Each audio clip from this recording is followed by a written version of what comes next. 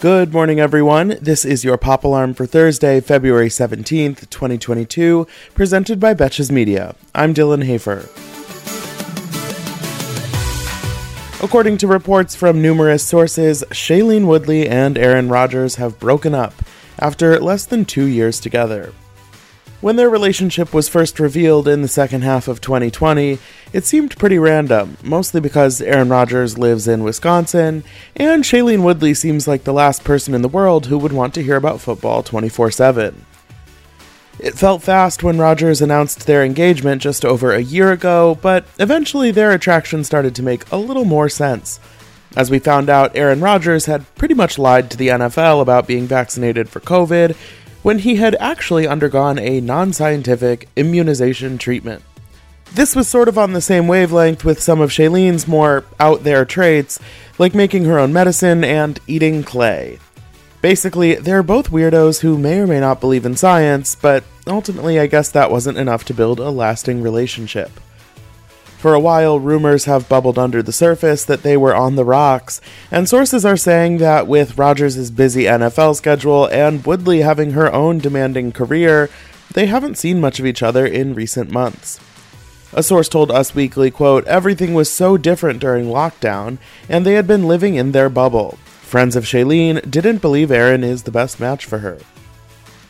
I feel like this is probably one of those situations where Shailene woke up one morning and realized she has no desire to be an NFL wife. Either that, or she's about to go film a movie that required her to be vaccinated, and didn't feel like listening to Aaron complain. Either way, condolences to these two, or congratulations, depending how you look at it.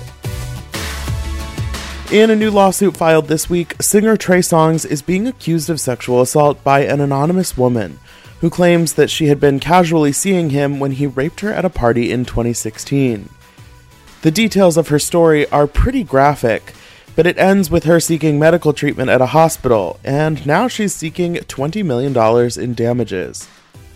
Songz has denied the Jane Doe's claims against him, but disturbingly, this is not the first or even the second time he's been accused of sexual assault.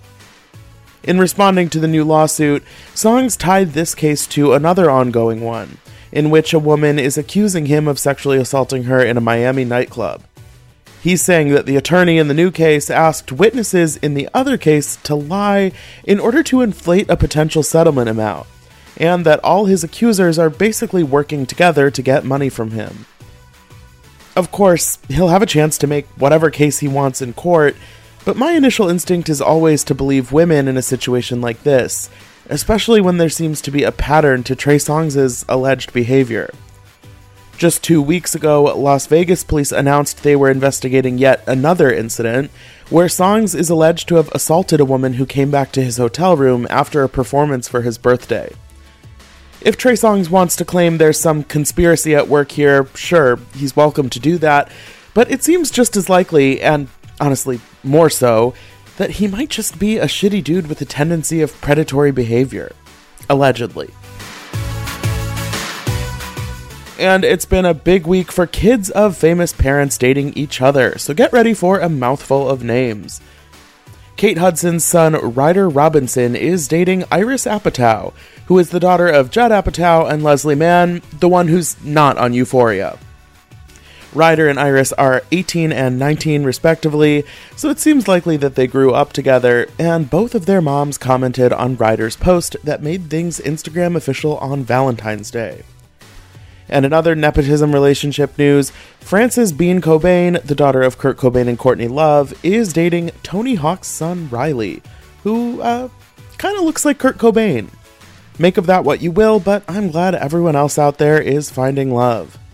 If any of you know any children of famous people, or rich people, or both, I'm not picky, feel free to send them my way.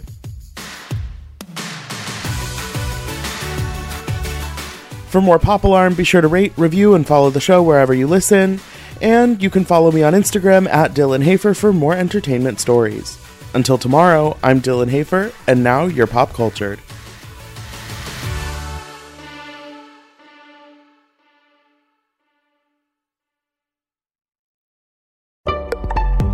Betches.